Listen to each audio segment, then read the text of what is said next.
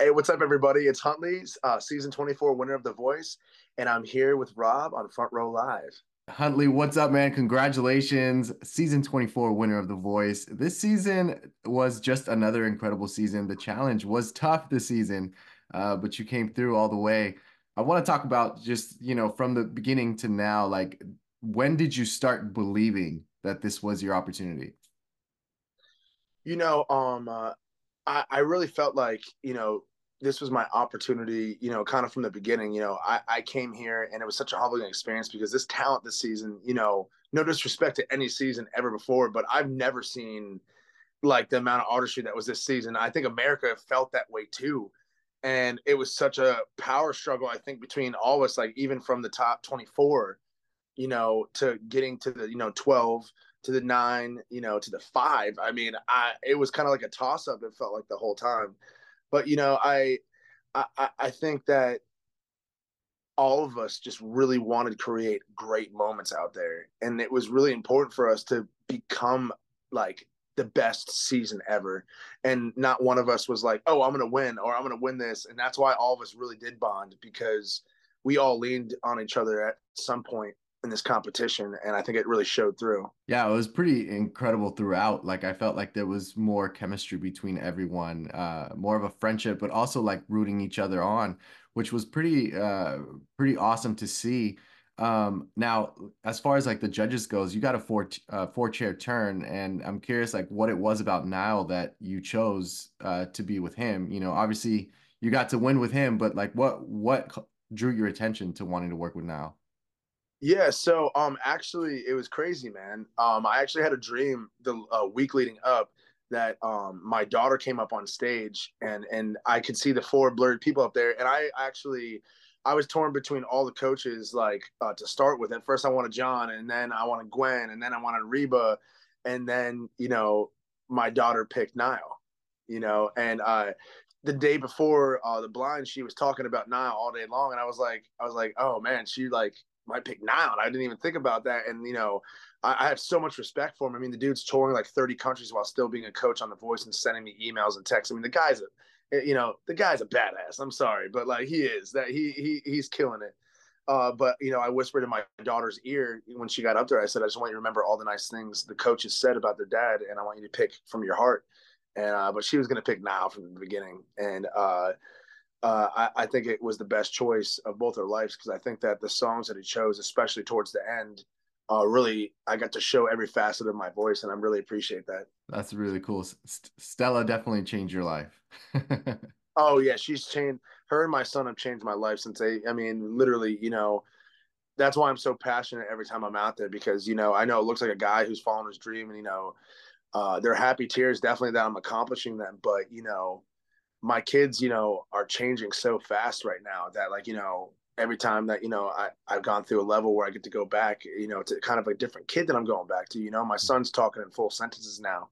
It's kind of crazy, so it's just a lot of sacrifice that like it's really hard to give that perspective to people. And I think the show really, it caught me off guard because, everyone says how they appreciate how vulnerable that I let myself be on the show, but it was really hard not just to, just take it in Mhm. and realize that, how much I really am sacrificing to be here and how much my support system back home is sacrificing for me to be here. Yeah, I mean, you've quoted it before. You've had your ups, you've had your downs, you've been kicked and knocked around, but you're still holding on. And that's such an incredible thing to kind of like You just gave be me able chills, man. I to appreciate that, dude. like you wrote that in your song, but like we got to watch this live every night.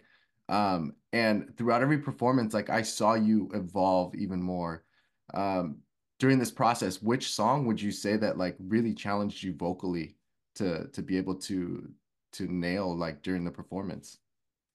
I would say this past week in general was the hardest. I think, just to happen to take in, not only, the coach's performance, a ballad and an upbeat song, but also having to learn the Barbie song, I forget, I can't even remember who sings that song, but the dance the night away song while also learning choreograph, which I think your boy did pretty all right dancing off the stage. I got to flip my hair.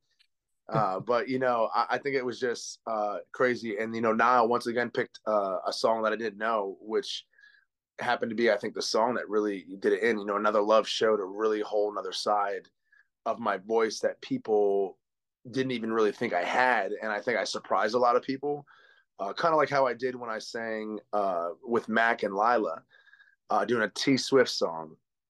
So I think that doing that song, and then also he let me do Higher at the end, and it kind of was like it was really crazy to get, you know, to end the season with I think one of the most powerful songs ever written, and the meaning of it. You know what I mean? Like when dreaming, I'm taken to a world, like a different place. You know what I mean? And that's literally like that's what this dream does to me. Is like when I'm on that stage, like I'm really taken to like kind of this euphoric place where I kind of just live at. I can't imagine what it's like being there on that stage and like having, you have so many moments going on, whether it's like, oh my gosh, there's so many people watching me, or oh my gosh, I'm in a competition, or like, wow, I'm really living this moment. How were you able to kind of keep yourself like composed throughout this process? And especially like learning how to be able to control your voice, because you have such an incredible voice, as everyone has told you, and I'm sure you already know. Thank you, brother. Thank you. Well, I mean, I think the thing for me, man, is the more prepared you are for anything, and more time the honest time, like you got to put honest time into working on it, I think is the most important thing. And I think the more hard work you put into it first, you can rest your voice. And then, you know what I mean? Really, get connected to the song, and you have to make a connection to the song, because if there's no drive behind it and you're only singing words, the audience isn't going to believe it. And as much as people say that, I have, a great voice, I'm definitely far from perfect. And I think some of those imperfections, come across when I'm just trying to connect to people. And I think that as humans, we really like that, just like Eddie Vedder or, Chris Cornell or, Joe Cocker.